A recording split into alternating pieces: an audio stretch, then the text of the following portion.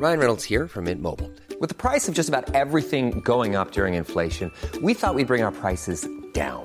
So to help us, we brought in a reverse auctioneer, which is apparently a thing.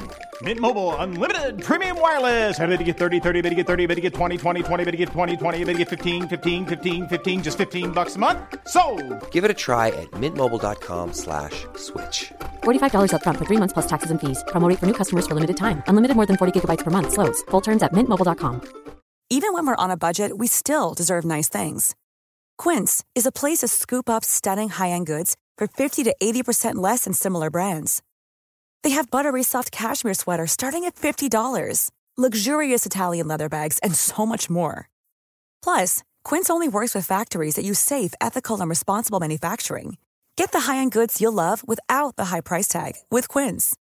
Go to quince.com/style for free shipping and 365-day returns.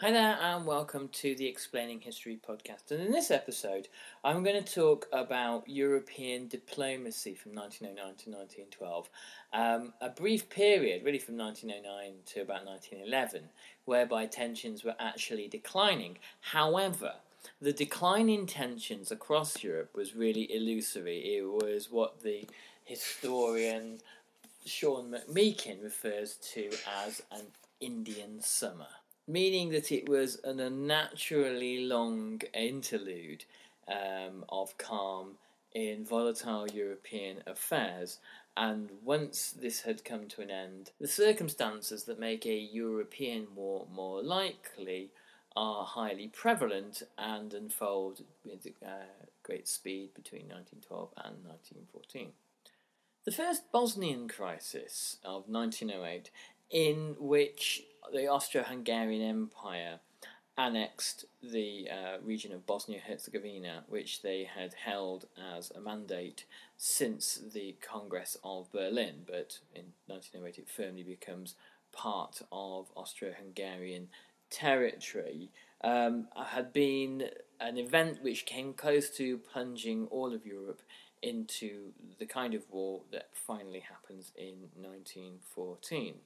Russia and Serbia, outraged over the annexation and the transference of Bosnian citizens, former subjects of the Ottoman Empire, into subjects of the Austro-Hungarian Empire, had threatened war, and it had only been the threat of Germany weighing in on Austria's side which had stayed Russia's hand.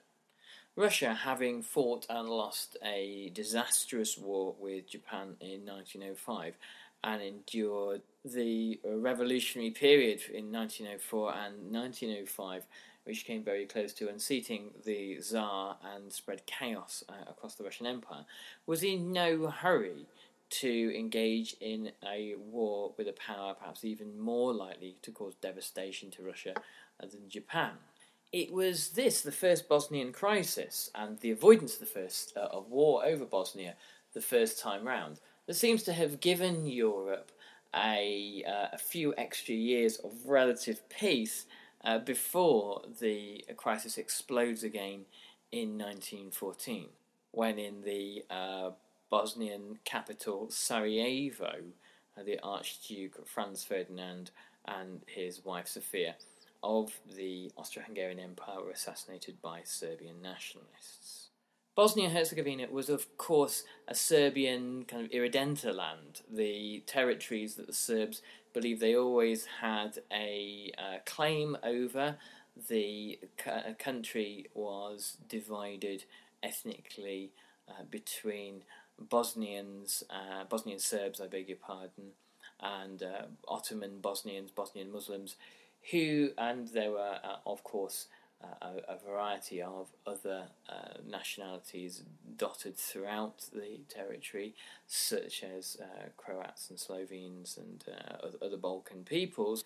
And if you read Christopher Clark's brilliant book, The Sleepwalkers, he writes a very vivid chapter on how Serbian nationalism, when Serbia emerged from the Ottoman Empire finally in full independence after 1878, Serbian nationalism was a very vital, powerful, growing, assertive and aggressive force which really knew no confines. Territories outside Serbian borders, such as Bosnia-Herzegovina, which the Serbs traditionally lay claim to and had large pockets of Serbian peoples living there, became the flashpoint of Serbian nationalism, and became their claims on those lands became deeply seated within Serbian folk culture, a resurgent and vibrant Serbian folk culture which had emerged as Serbia became an independent nation state. By 1910, however, tensions across Europe were in relative decline. The naval race between Britain and Germany, for example, which after 1906 and the launching of the HMS Dreadnought began to go into gradual decline. Germany had realised it had lost the race and couldn't match the Royal Navy in terms of tonnage, though at the Battle of Jutland in terms of shells, gunnery and most other measures, it matches the Royal Navy shot for shot. The Chancellor of Germany, Bethmann Hollweg, decided that it was time to forge a more consensual path with Great Britain, and wanted to pull the plug on the naval race altogether by essentially offering to scrap the High Seas Fleet, or much of it. This was unacceptable to the Kaiser and to the naval minister Alfred von Tirpitz, who had pushed through the 3 naval bills since the start of the century. In addition to this decline in tensions over shipbuilding and arms races between Britain and Germany, Russia began to ease its stance towards Germany as well. Izvolsky, who had been the foreign minister at the time of the first Bosnian crisis, resigned, and he was replaced by Sergei Sazonov, who was far more interested in cordial relations with Germany. Sazonov was well aware that the revolution of 1905 could not under any circumstance be repeated, and Russia could not afford another major war. In one instance of conciliation and cooperation, Russia under Sazonov made an arrangement in 1910 that the Berlin-Baghdad railway that was being built between Germany and Mesopotamia would also have a line that ran to the border with Persia, and this would be balanced out by a promise from Germany, extracted from Germany, that it would not support any further aggressive actions by Austria in the Balkans. This would, by extension, take the heat off Russia in terms of its Balkan policy, much of which was motivated by wounded national pride and traditional pan-Slavic alliances and a traditional pan-Slavic worldview from Russia, that it must be the defender of the Serbs and the Slavic-speaking Slavic peoples of the Balkans. A vivid symbol of European cooperation in 1910, or at least European conciliation in 1910, was the stellar turnout in London for the funeral of Edward VII, in which nearly every head of state across Europe turned out to pay their respects. Edward VII, Bertie, was by and large highly respected. I think I've previously done a podcast on the Entente Cordiale, the Anglo-French agreement in 1904, and the involvement of Edward VII in that as a kind of honest broker between France and his home country, Great Britain. However, This brief period of calm was one which kind of papered over the cracks of fundamental divisions across Europe. The Balkan issue had not gone away and was destined to resurface, and the resentment that the Russians and the Serbs had of the Austrian annexation of Bosnia-Herzegovina had not gone anywhere. There had been an attempt at conciliation by Sazonov, but by and large, that these kinds of attitudes didn't dissipate.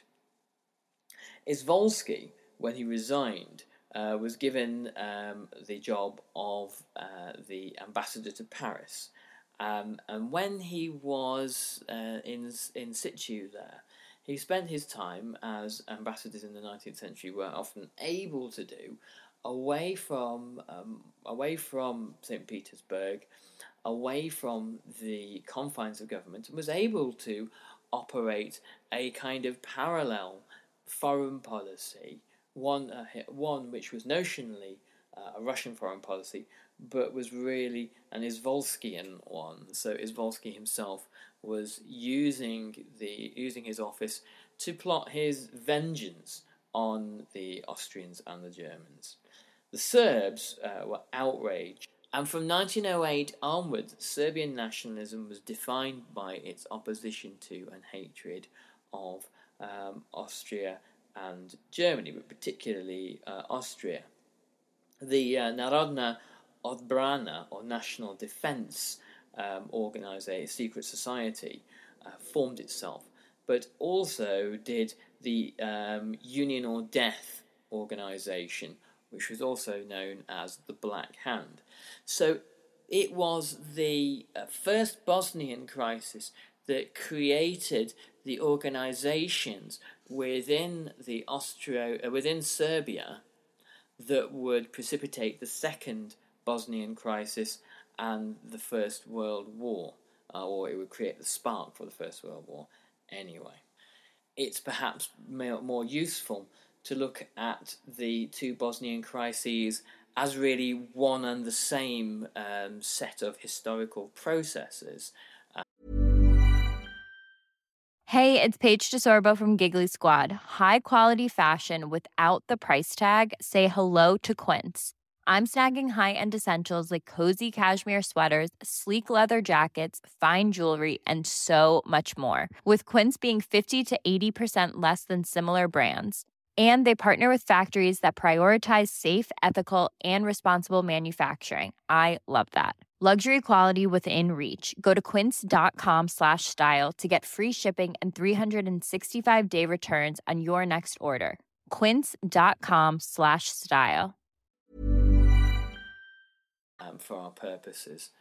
Austrian Foreign Minister Aehrenthal, following the annexation of Bosnia, had decided that it might be a good idea to offer other European powers a degree of compensation for the concession that would be granted to Austria. Now, this was a policy that had really been pioneered 20 years earlier at the Berlin Congress of 1884-85. And the Berlin Congress was a meeting of great powers to decide the orderly division and partition and colonization of Africa, the carving up of Africa. This was the kind of the key moment of the scramble for Africa.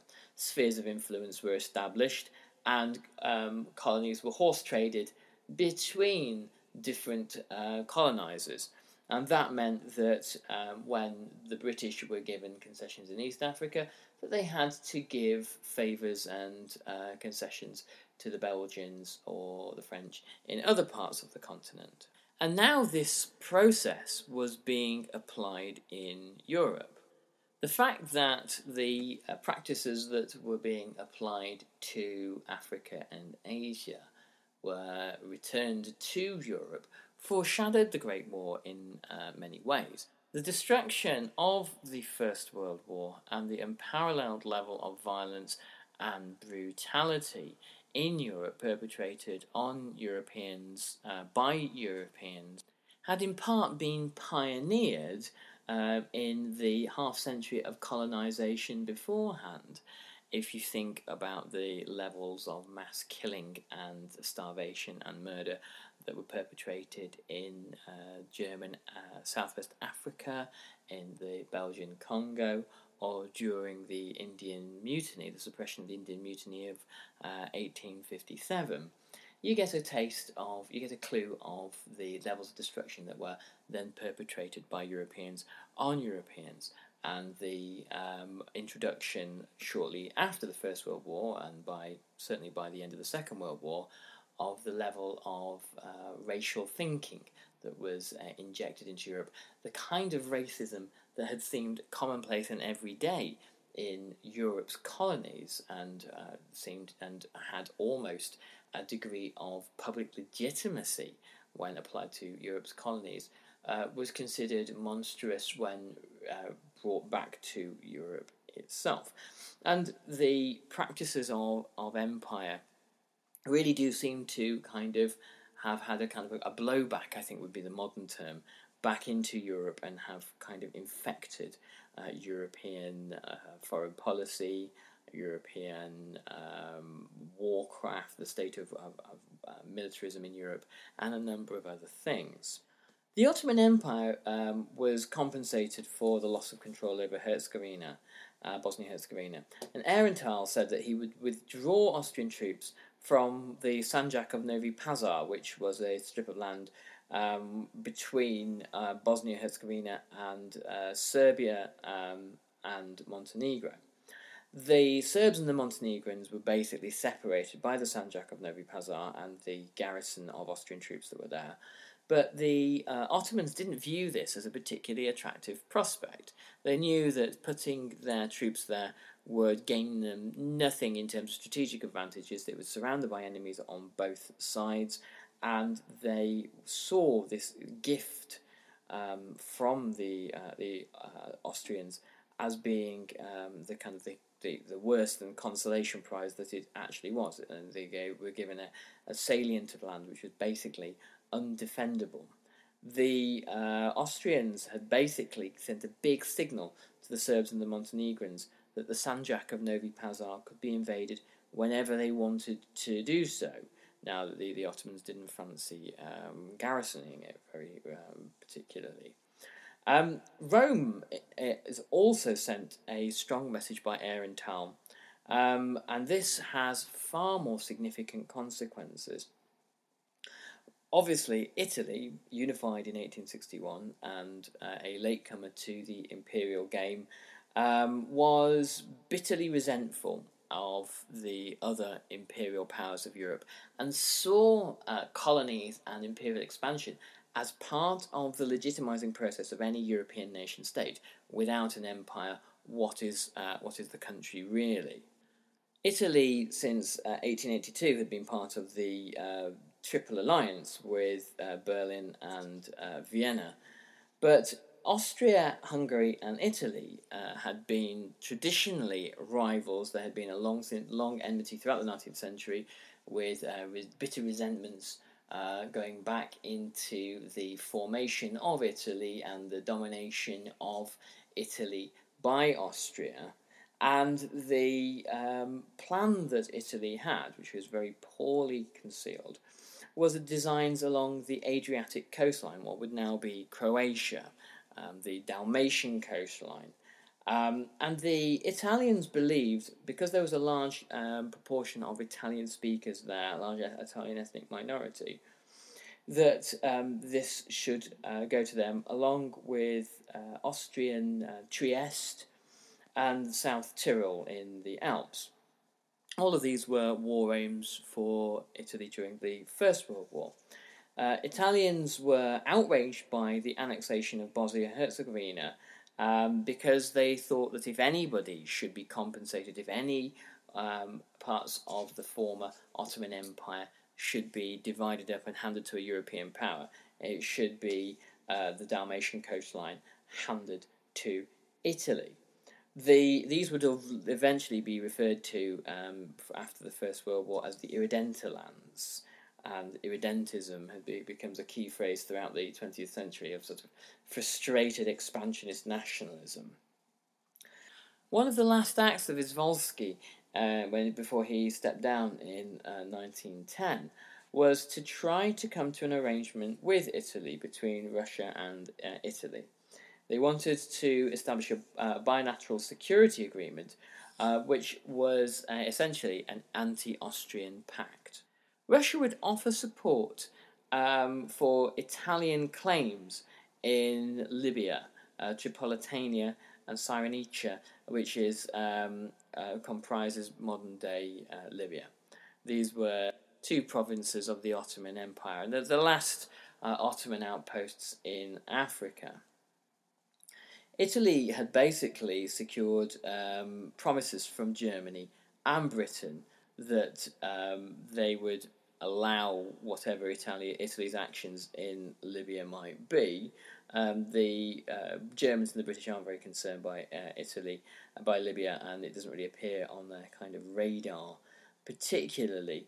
Aehrenthal in Austria said, well, perhaps if you gave us some leeway over the Bosnian annexation, you didn't protest it too much, we might not protest if you were to seize Libya.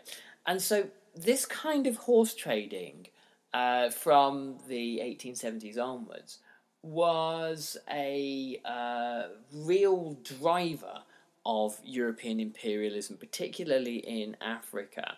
If there were favours that one European power could do for another, then another European power might look the other way, not protest, relax its claims on somewhere or other, in order to allow a colonisation land grab to occur. The Russians, of course, were looking at the Dardanelles Straits, the Bosphorus, and the route from the Black Sea into the Mediterranean, and that was the bit of Ottoman territory that they rather wanted to annex, and thought that a crisis in Libya might help them to do that. In 1911, the Second Morocco Crisis began. The first one in 1905 saw the Kaiser Wilhelm visit the Moroccan Sultan Abdulaziz in Tangier, and the Germans thought that this would be, or particularly the Kaiser thought that this would be a great way to put pressure on the new Anglo-French Entente. If Morocco, which was in the French sphere of influence, could be interfered with by the Germans, it would be interesting to see what the British would do and whether they would back down. This didn't work, and the failure of the plan by the Kaiser led to an agreement by most of Europe's powers on the rights of France in Morocco, so it spectacularly backfired.